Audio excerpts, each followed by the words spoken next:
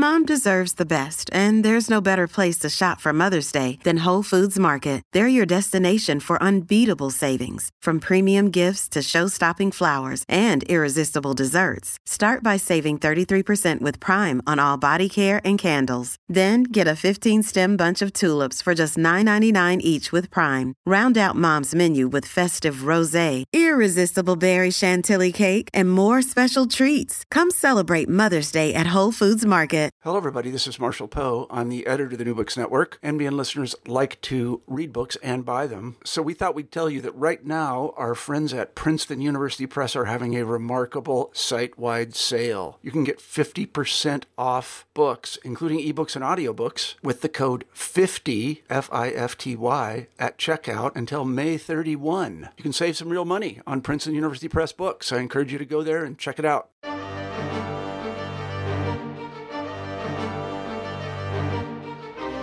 Hello, everybody, and welcome back to New Books in German Studies, part of the New Books Network. Today, we'll be talking to Dr. Henning Piper about his new book, Feilingen's Horsemen and Genocidal Warfare, the SS Cavalry Brigade in the Soviet Union. Henning, hello, and welcome to the show. Hello, Craig. It's a pleasure to have you today, and before we begin talking about your book, I always like to ask the author a little bit about themselves, their background, how they got interested in history, and what they're doing now. Yes, thank you for having me. Well, I've always had a strong interest in German history, particularly 20th century German history and military history. And my background is I'm holding an MA in modern history, medieval history, and English literature from the University of Freiburg in Germany. And after that, I did a PhD at the University of Sheffield in Great Britain.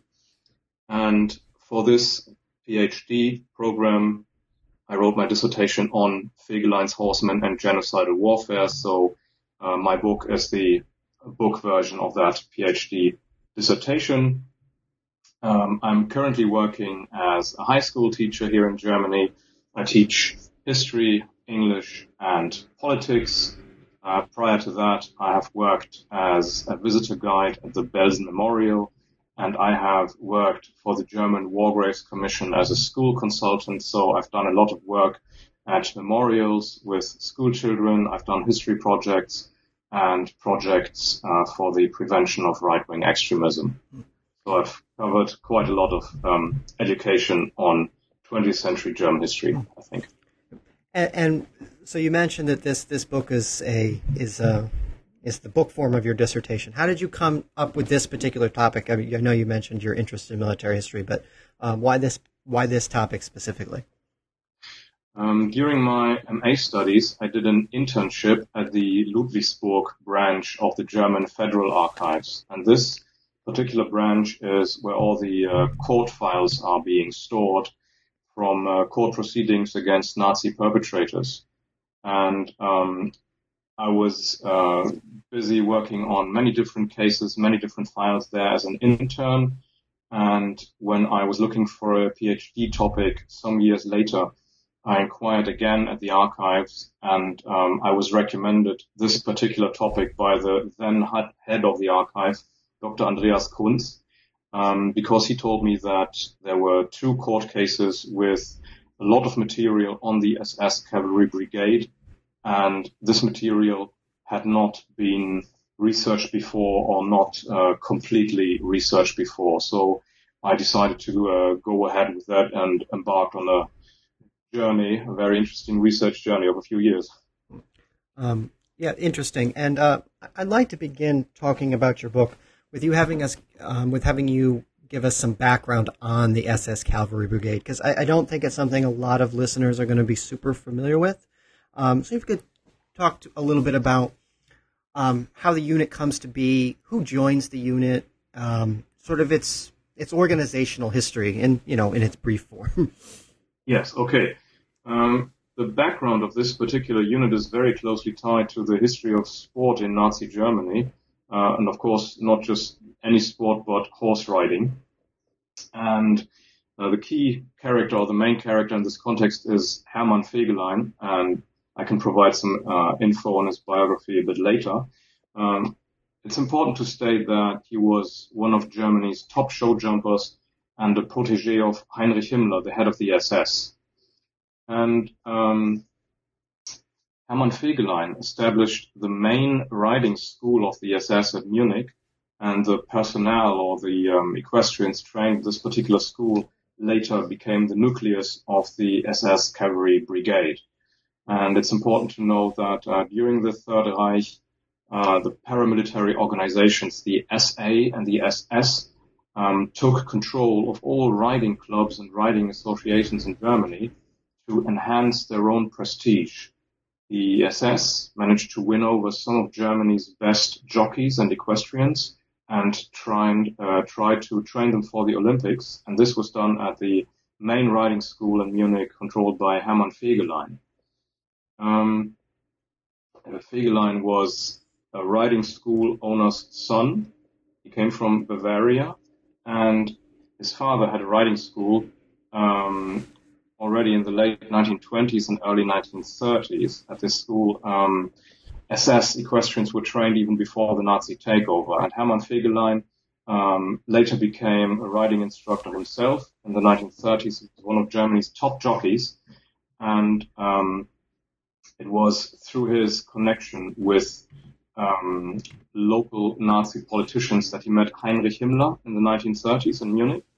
And Heinrich Himmler took a great interest in this talented young jockey and his enthusiasm for National Socialism and the SS.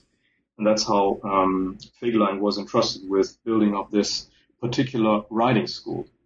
And in 1939, when the Second World War began, Hermann Fegelein did not want his top equestrians and horses to be drafted into the Wehrmacht, and he managed to gain Himmler's permission to build up a special cavalry unit for the SS.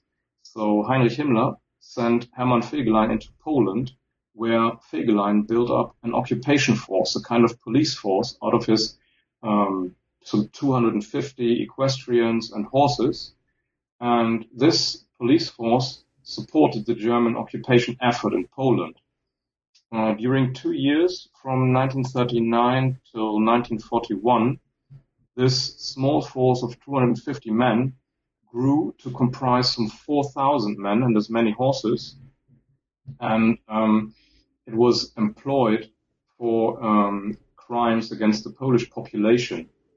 So the SS cavalry in Poland took part in deportations and massacres of Jews, as well as people who were targeted as members of the Polish ruling classes or the Polish intelligentsia. So this was their main task during the 2 years in Poland.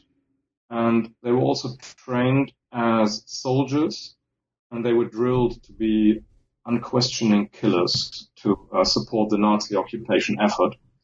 And their organization as a cavalry unit was modeled on Wehrmacht cavalry units. So the 4,000 SS cavalrymen were structured in 2 regiments, which later were amalgamated to become a brigade in 1941. And these 2 regiments were modeled on Wehrmacht cavalry regiments, but they lacked training, and at the beginning they also lacked proper equipment. So their outside form as regiments does not mean or did not mean that they were perfectly trained military-grade regiments, but rather still in the development until 1941. So their main use was that as a killing squad, an occupation squad, a police force in Poland, and it was only in early 1941 that a more military character was adapted by these units. Before we move into that, I want to ask a brief follow-up. I'm interested in the character of the characters that joined or were assigned to this unit. Did they, because you mentioned it started out very small, 250. Is there a certain background that these individuals may have shared, particularly early on when it was so small? Were they more from elite stratas of German society or not? And then obviously when it expands to 4,000, what was the criteria for getting into this unit? At the beginning, they were very much coming from the elite strata of German society. They were elite horsemen. They were some of the best sportsmen in equestrianism that Germany had to offer in the 1930s. And they were the first ones to come to Poland in 1939, the first 250 men. And later on, when the units were expanded, the SS cavalry conducted recruitment drives amongst ethnic Germans living in Poland. So they were very much looking for young men who were used to working with horses, but or maybe coming from a farming background, but not necessarily. They could do horse training later on. And also they recruited people who had been members of the SS in general back in Germany. So the paramilitary SS had a manpower pool from which the military SS would draft recruits after the beginning of the Second World War. And that's what the cavalry did as well from 1939 onwards. Was this a desirable assignment? Were there people who really wanted to be in this unit? Was there prestige to being a part of this unit? Yes, very much so. Very much so. And there was also a strict selection once the men had arrived in Poland. People who lacked proper horsemanship skills were transferred to other units, for example, the SS infantry or artillery or other units. Okay, so I think it's important for people to get a sort of a flavor of what these units, who makes up these units, what their level of prestige is, and so on. So you mentioned in 41 the nature of the unit changes to a more militarized unit. Can you explain that process and then sort of talk about their role in the war in the East? And then I'll ask some follow-ups after that. Yes. Well, in 1939, when the buildup of regiments in Poland started, they lacked all pieces of equipment and the necessary organizational structure. They had hardly any weapons. They were even short of uniforms, provisions, food, everything. So they had to put in a lot of effort to build their own stables together, their equipment, their horses, their weapons, everything. And at the beginning, the Wehrmacht was not very helpful, but saw them as a unwanted competition. But throughout the first 2 years, they managed to acquire all the necessary equipment, and they had enough horses, enough weapons. They started to build up their own horse-drawn artillery units, for example, and they were pretty much sorted and set up as cavalry regiments on the eve of Operation Barbarossa in the summer of 1941. What they lacked was proper military training because their instructors, most of them had some kind of horse riding background. Perhaps they were veterans of World War I. Perhaps they came from the police, were veterans of the SS, but most of them were not trained soldiers or trained officers. So they were able to drill the young men very strongly in a very tough manner. But they were not, in most cases, able to convey to them skills they would have needed on the battlefield. So this came very much as learning by doing later on, and this also helps to explain why the brigade suffered such heavy losses in combat against the Red Army later. So whilst they had all the necessary equipment and weapons in the summer of 1941, they were still short of being a military unit. They were still a paramilitary unit that wanted to be more than that. You mentioned a couple times now that their lack of equipment, and then ultimately they were able to get the necessary things. Was this in any way in part to Pfähligen's relationship with Himmler?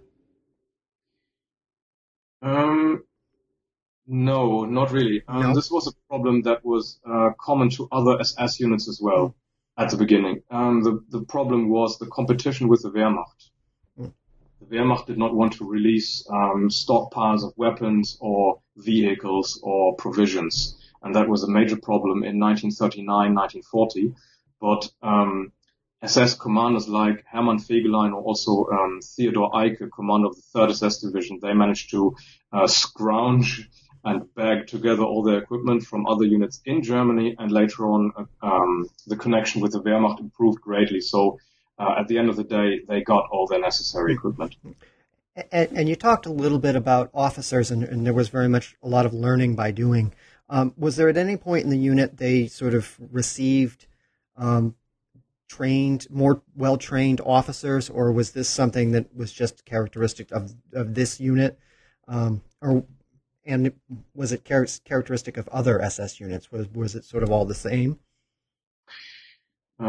This is a problem shared by many SS units, especially the first SS regiments and divisions during the first maybe 2 years of the war, because many of their commanders and officers did not have a military background and did not have a thorough, they did not undergo thorough military training. There were only some examples of skilled commanders with a military background, but Fegelein, for example, was not one of them.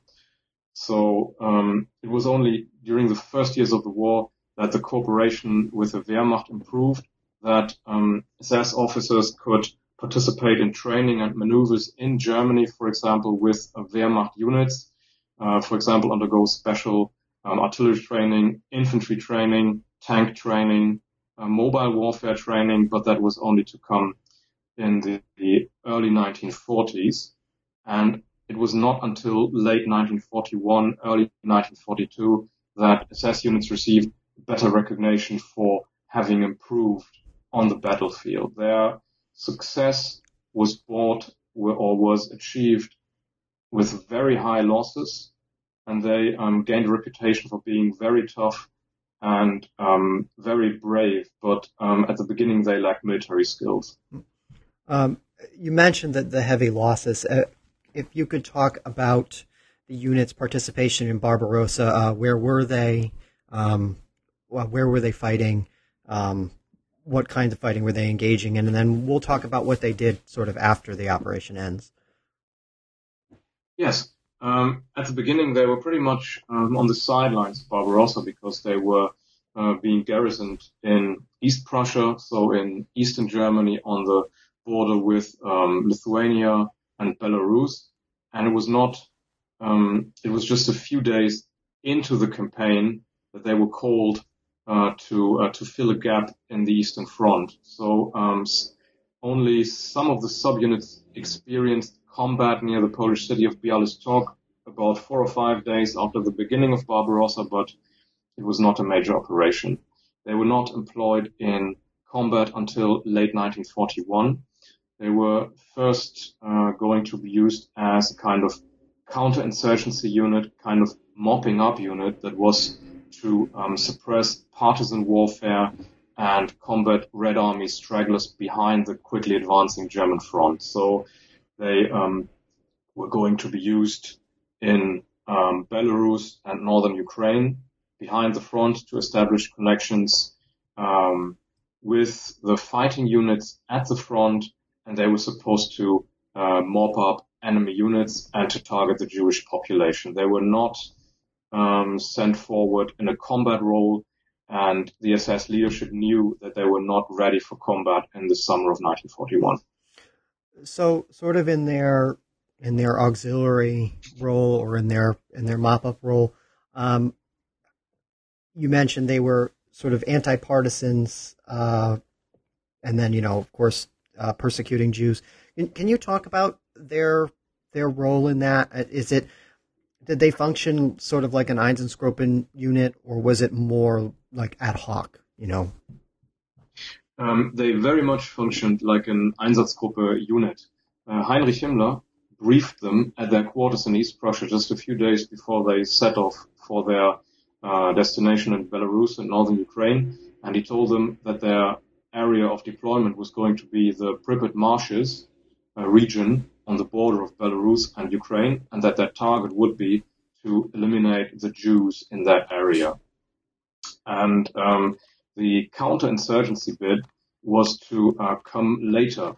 At first, they didn't encounter any partisans because there were no partisans in the first weeks of the German campaign. Their task was to eliminate the Jews, and this is proven by statements from former SS cavalrymen who spoke about this particular Himmler speech they listened to a few days before their deployment. So the comparison with an Einsatzgruppe or also with police battalions employed by Germans to kill the Jews in the East works very well. Did you find in your research that any members of these units sort of had second thoughts about this assignment, or did you have anybody that requested reassignment, or because they were in the SS, they had ideological training and were sort of all right with all of this? Yes, actually, the composition of the units was very heterogeneous. Whilst there were quite a lot of dedicated Nazis or ideologically trained Hitler Youth members, there were also many older men, farmers, fathers who had second thoughts. In a way, their process of getting used to brutality mirrors that Christopher Browning described for Reserve Police Battalion 101, and we have a lot of statements from the court files that prove this. There were actually incidents of cavalrymen who chose to opt out of participating in massacres. The problem is that some decades after they gave their statements, it is hard to say whether these were exculpatory statements or whether they actually did opt out of particular executions in Belarus, in Ukraine, in Russia. But we know that during his speech, Himmler gave to them in East Prussia, he even offered them the possibility to say, no, I cannot do this. I cannot participate in this. And this fits in with many other speeches he gave to members of police battalions or Einsatzgruppen members in the summer of 1941, because he knew, and later on this would prove to be true, that the men could not withstand the terrors and the brutality of what they had to do on a daily basis. So this is reflected in statements of former SS cavalrymen as well. But I think it's a safe assumption to say that most of them, the vast majority of them, functioned as they were ordered to do. So they became perpetrators. Some became bystanders because they did not have an active role in the killing. But I have not found any example for somebody openly refusing to participate in killings. I've found some examples of people who said maybe, well, I found my way to get out of a particular action. And I'll definitely want to talk a little bit more about this, but I want to circle back to Fehligen himself. What was he like as a commanding officer? Was he popular with his men? How did he run his unit, and sort of his own personal role within the atrocities that they committed? Hermann Fegelein ran his unit in a very unconventional manner because he followed a very much gung-ho approach. He lacked formal military training, but he had a burning ambition to prove himself as a brilliant commander in the field. And for him it worked because he got highly decorated. And it can be assumed that some of these high decorations were bestowed upon him by Heinrich Himmler and did not actually come from being a brilliant war hero. Many survivors say that he was a very good commander. He drove them forward. He led from the front, and he managed to turn very difficult situations around. For example, when they were outnumbered and outgunned on the Eastern Front. But I've analyzed veterans' accounts of their time in combat with the SS cavalry, and I think it can be stated that those who did not think that he was a brilliant leader did not survive to tell the tale. The tale was told by organized veterans after the war who retained their Nazi views, who remained in veterans organizations. So Hermann Fegelein was not a brilliant commander, but he managed to sell himself as a brilliant commander. And I think he was not exactly a likable person, but rather a very unsavory character who he was not even well liked in Nazi circles. He was characterized as very arrogant, bossy parvenu. He was characterized as an upstart who always tried to or managed to pull strings with other people. But he was not considered a reliable, likable soldier or brilliant commander of troops. So are you in part saying that he owes his position and a lot of his success to his relationship directly with Himmler? Himmler sort of covered for him quite a bit. Yes, very much so. how similar is he to other sort of SS commanders, Waffen SS commanders, someone like Joachim Peiper, for instance? Do you see that there's any sort of, not any sort of, what am I trying to ask, any sort of defining characteristics of Waffen SS commanders? Do they have some of the same ways of doing things? Because Peiper was very much the same as what you're describing, lead from the front, very brash, tough situations. I'm just wondering if there's something in their training, their ideological training, that makes them somewhat, gives them some of the same characteristics. The comparison with Peiper works very well because, as you said, they shared quite a lot of the same characteristics, and also Peiper, I think even more than Fegelein, was very much a product of Himmler looking for people he could form or mold into brilliant young commanders. They were also, I think Peiper was 5 or 6 years younger, but they were roughly the same age cohort, so that comparison works as well. Fegelein and Peiper were not belonging to the older generation who formed the first division commanders of the Waffen-SS, men like Theodor Eicke or General Steiner, for example. The young ones were those who were built up to become war heroes. They were built up to become propaganda heroes, and their reputation became massive throughout the war years, and it was not always backed by what they achieved on the battlefield. Jochen Peiper too had very strong shortcomings in military training, which is why, same as with Fegelein, those who did not survive were not able to tell the tale of what their commander was like in the field. With Peiper too, we have young SS men who said he was a brilliant commander, but also Peiper's way of leadership incurred unnecessary and sometimes very heavy losses. And it was a characteristic for young SS military leaders that they lacked military training. For example, in the Battle of Combined Weapons, they would lead very daring infantry assaults on Soviet positions and then lose half their men in, half an hour. So they were lacking proper training and background, and they were also too keen and too brash to function on the battlefield under very stressful conditions. Yeah, I was struck when I was reading your book at how similar he was to Peiper in a sort of a personality way. So I definitely wanted to ask. You mentioned the Pripyat marshes a little while ago. I wonder if we can go back to that. Explain to us geographically where that is and what they were doing there. So the Pripyat marshes is a region in southern Belarus and northern Ukraine.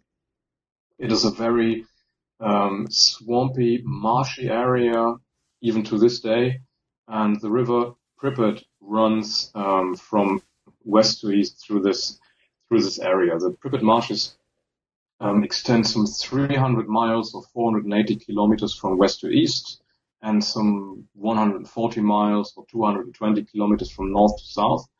And this area was largely bypassed by German troops in the summer of 1941 because of this inaccessibility. So Wehrmacht tank columns or motorized units could not really cross the swamps. There were not enough roads. There were dense forests.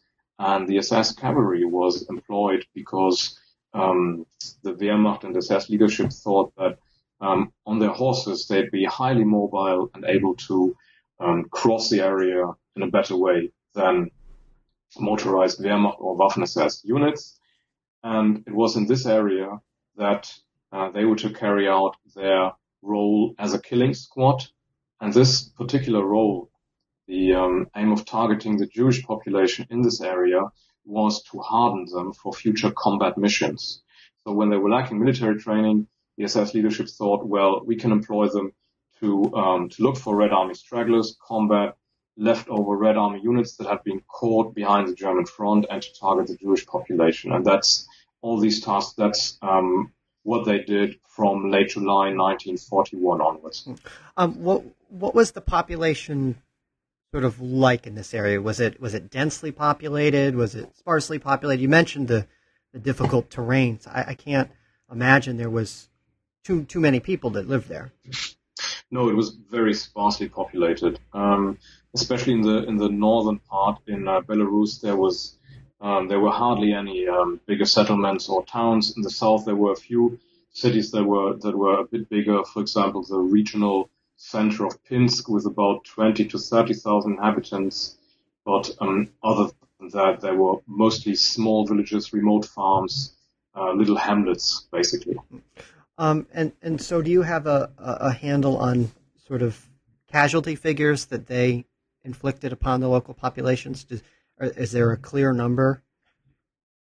There is no clear number. I can only come up with an estimate based upon the research of other authors and my own estimates. And I have found that between late July and September 1941, the SS cavalry brigade killed between 24,000 and 30,000 Jews in the Pripyat Marshes region. And to this number adds an unknown number of partisans. There were some partisans, but not many. Red Army men, prisoners of war, and civilians of other backgrounds, for example, Communist Party members. Are these conducted in mostly small killing operations, or do they have a sort of a few or even one sort of large event, one large casualty event? There were all sorts of killing missions during this time. Sometimes only a few people in a remote hamlet were killed on one day. And there were several very large killing actions. For example, in the town of Pinsk in early August 1941, between 7,000 and 9,000 Jews were killed within 3 days. And that's an operation that was organized entirely by the SS Cavalry Brigade. Yeah, I think these are important things to discuss because I think people forget, or, when they think of the Holocaust, they think of Auschwitz, and, much of the killing is done in this fashion by these kinds of units. So I think to highlight their role in this is essential for people that are listening.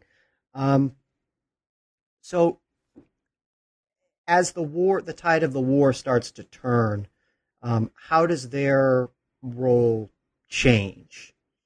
You mentioned they were being sort of hardened up for combat. Do they ever sort of get, as the Soviets begin their counteroffensive, do they ever get thrusted into those combat heavy roles? Yes, very much so. At first there was an increase in partisans, an increase in guerrillas they had to combat during their mission. In Belarus, in the Pripyat Marshes, from September onwards, we have an upsurge in the Soviet partisan movement. So combating partisans became harder for them. And from October onwards, October 1941, they were transferred to another sector of the front. So they were transferred to the dividing line between German army groups north and center, some 150 miles, 200 miles west of Moscow. And at first, they were conducting counterinsurgency missions and several massacres of Jews there as well, so pretty much like in the Pripyat Marshes. But in December 1941, when the Red Army counteroffensive started, they found themselves in a heavily fought sector of the Eastern Front, and as there were hardly any other German troops defending that sector, they had to bear the brunt of combat against Soviet forces there, for which they were not prepared. And so when you say they're not prepared, what kind of casualties did they suffer?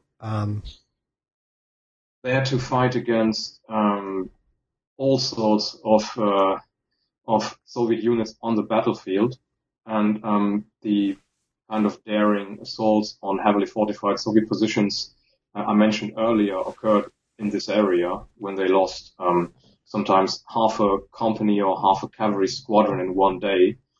But also they had to stand up against Soviet tanks.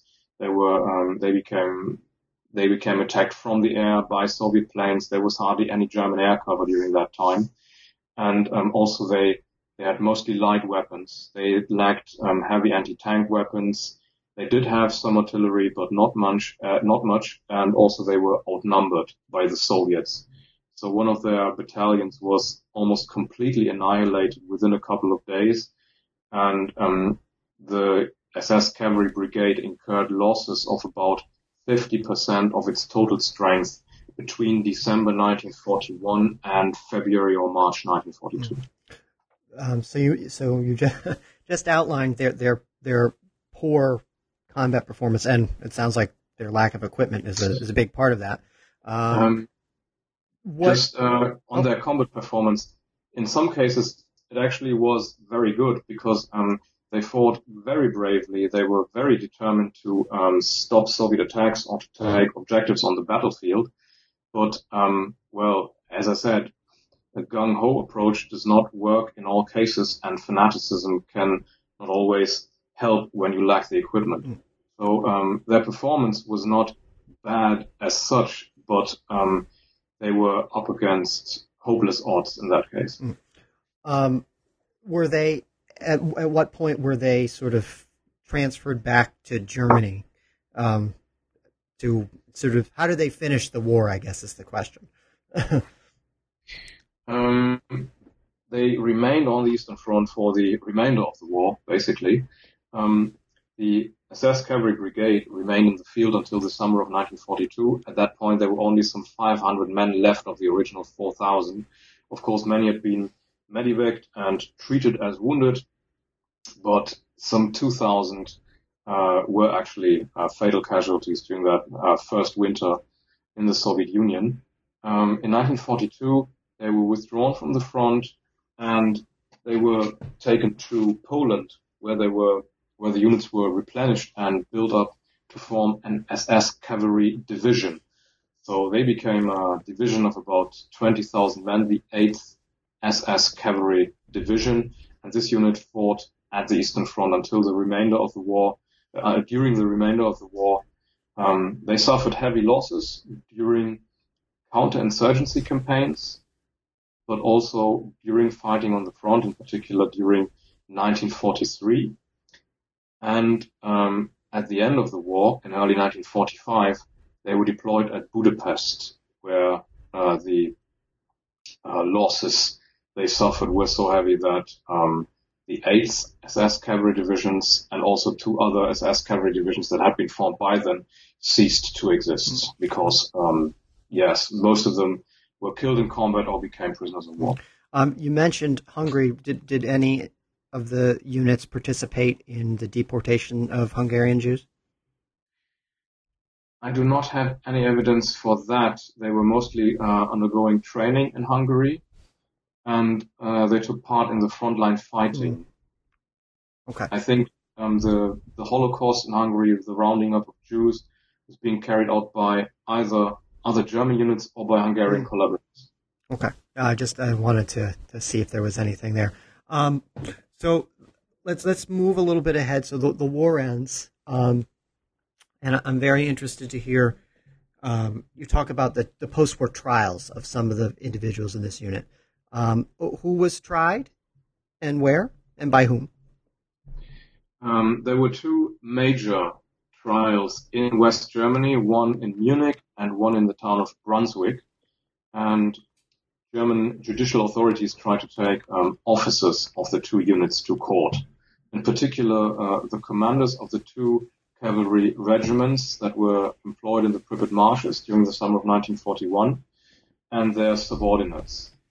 And the trial at Munich dragged on unsuccessfully for some 10 years because the German authorities were not really interested in convicting the officers. The officers defended themselves by saying that we only obeyed orders, and the German authorities failed to prove the high level of initiative displayed by these men in the killings. So in the Munich trial, despite the fact that some 20 officers were questioned and brought before the court as accused, no one of them was convicted, and the trial was ended without any convictions. But the Brunswick trial against officers of the other regiment yielded 4 convictions for accessory to murder. So 4 former officers were convicted of war crimes. This was for the killings they conducted in Pinsk, I mentioned earlier, where some 7,000 to 9,000 people were killed within 3 days. And I've had the privilege to interview 2 of the investigators who were involved in this Brunswick trial. So for my dissertation, I was able to look at this particular trial closer. Can you give us a couple more reasons why the second trial might have been more successful than the first? Was it just a lack of will, or were there other factors, sort of? And what were the dates of the 2 trials?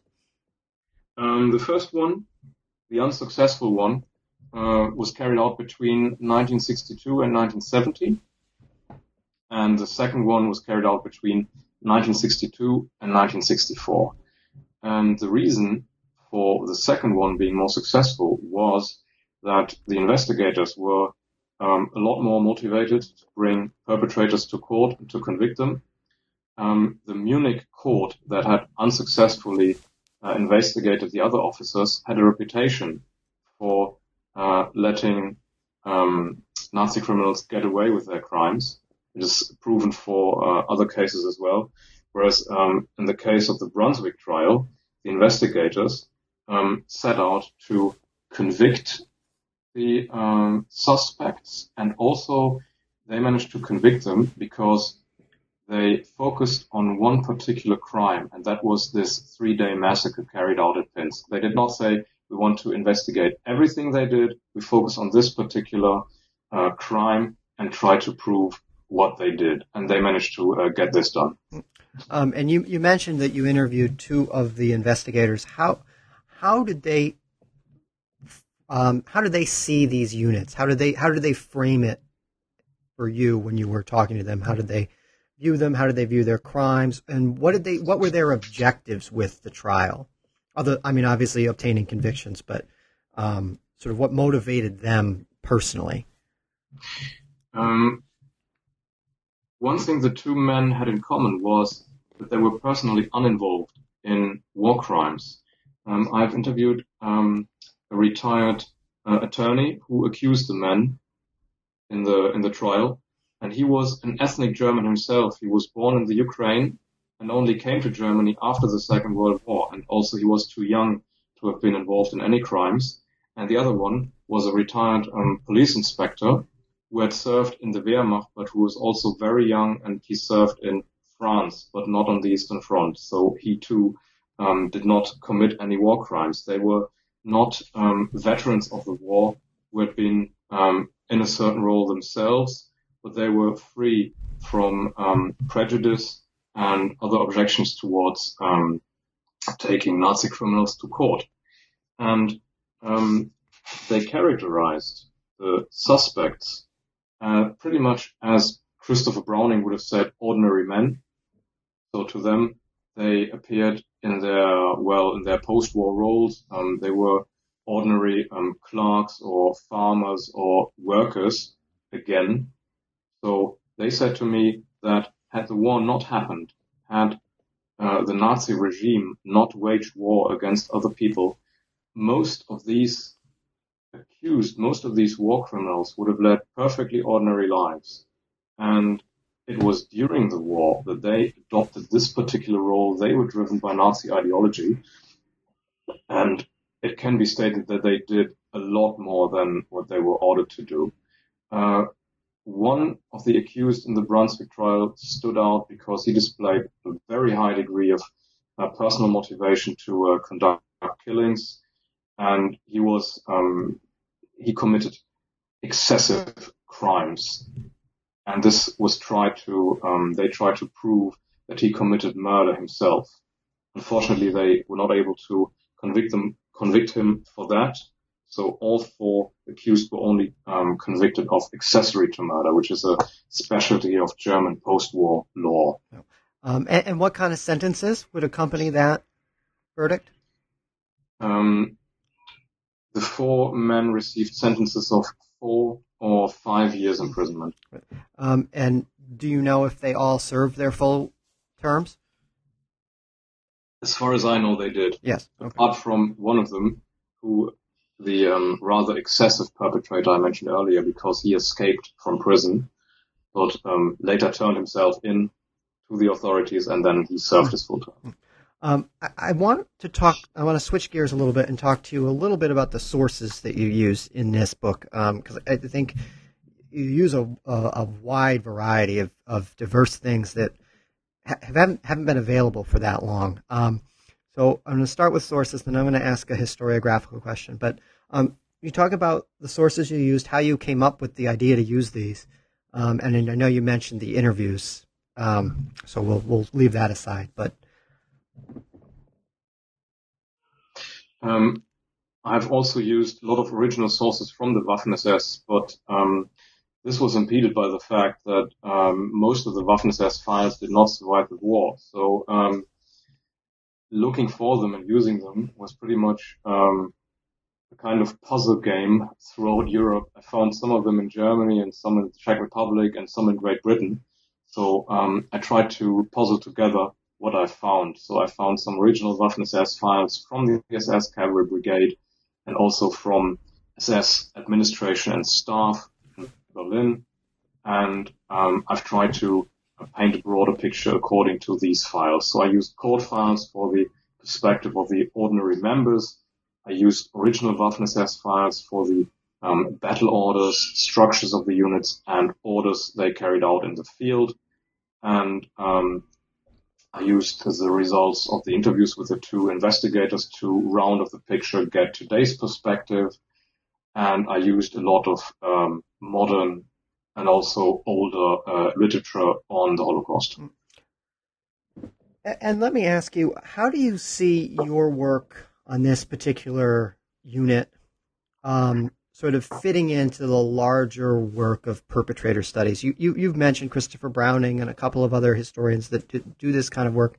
And Waitman Bourne comes to mind as well for someone who looks at, particular army units or, geographical locations. How do you see yourself in this kind of work on individual units fitting into that sort of broader field, I guess? Well, I'm very much indebted to German historian Martin Küppers. So I'm going to mention him first because he wrote a study of a special body of SS troops, the so-called Kommandostab Reichsführer SS, which would roughly translate as Command Staff Reichsführer SS. And the SS Cavalry Brigade belonged to this body of troops in the summer of 1941. So Martin Küppers analyzed their role in killings. And it was him who pointed out that the SS Cavalry Brigade initiated the killing of entire Jewish communities through shooting massacres in the summer of 1941. What I did from there was to look at their performance in combat, because that is something that is still lacking in German historiography. Looking at combat performance of Wehrmacht or Waffen-SS units has very long been left to veterans or right-wing publishers, so it has a bit of a dodgy image in Germany, and it only starts now that people are looking at this from a scholarly perspective, and that's what I try to do. So I looked at a lot of literature from the field of perpetrator history, and I started with the work of Küppers. For perpetrator history, I used, for example, Harald Welzer's frame of reference theory that explains perpetrator behavior. I have used Thomas Kühne's work on camaraderie amongst soldiers, and another important author would be André Angrig, who researched German police and Einsatzgruppen units in the Soviet Union, and he offered a lot of possibilities for comparison. So this would be my summary of important literature or important researchers, historians who work in this particular field. Yeah, and Thomas Kuhn's new book on comradeship is very good for anybody interested in these kinds of topics. So to sort of wrap up discussion of your book, I always like to ask, what are one or two things that you'd like people listening or people who read your book to take away from your book? I would like people to take away from my book the dual role of the SS Cavalry Brigade, the role both as a killing squad and as a combat unit, because this is a perspective that has not been described before, and that's what makes this unit unique. Other Waffen-SS units committed killings as well and fought in combat. Other Nazi killing squads had to fight on the front line as well, but not on the same scale as the SS Cavalry Brigade. So this dual role, killing squad and combat unit, I would like people to take that away from my book. And also, I would like to destroy the myth of Waffen-SS soldiers as having been an elite during the war. They became highly trained and very well equipped during the war, and in many cases they fought bravely and successfully, but they started out being badly trained and badly equipped. And I would like to fight this perspective that's still being put forward by veterans until today. Well, excellent. For everybody listening, it's a wonderful book. I hope you all go out and read it. But before I let Henning go, I always like to end interviews with, you mentioned all the various things that you were doing in your life at the beginning of the interview, but I'm curious as if you have any scholarly projects you're working on now. Yes, I've two projects I'm working on now, when my job leaves me time to do so. One of them is a perpetrator biography, and that's the person, the SS cavalryman who was convicted in the Brunswick trial and escaped from prison. He was an SS cavalryman. He took part in the missions of the SS Cavalry Brigade, and but during the war, he escaped to Sweden with the help of the Polish underground. In Sweden, he was recruited by the British Secret Service and became part of the British propaganda effort against Germany. And after the war, he came back to Germany and led a very interesting life because he came back as a member of the British occupational government. And later on, when it became known that he'd been a war criminal, he tried to do all kinds of jobs. He was an arms dealer. He was an embezzler. He tried to did a lot of things that were not legal until in the early 1960s. He was taken to court and finally convicted for his crimes. And he escaped from prison. And after that, he turned himself into the authorities. And he led such a fascinating life that I thought, you have to write this down.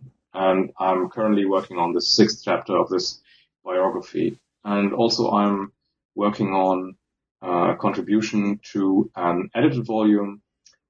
This was my presentation for a conference held at Munich with the German Arbeitskreis Militärgeschichte, Military History Association in 2016. This is also about the continuation of the propaganda effort of SS veterans after the war, who tried to deny their role in war crimes and the Holocaust, but tried to paint a picture of themselves as war heroes who were unjustly prosecuted, and I'm trying to destroy that myth with a small contribution to this edited volume.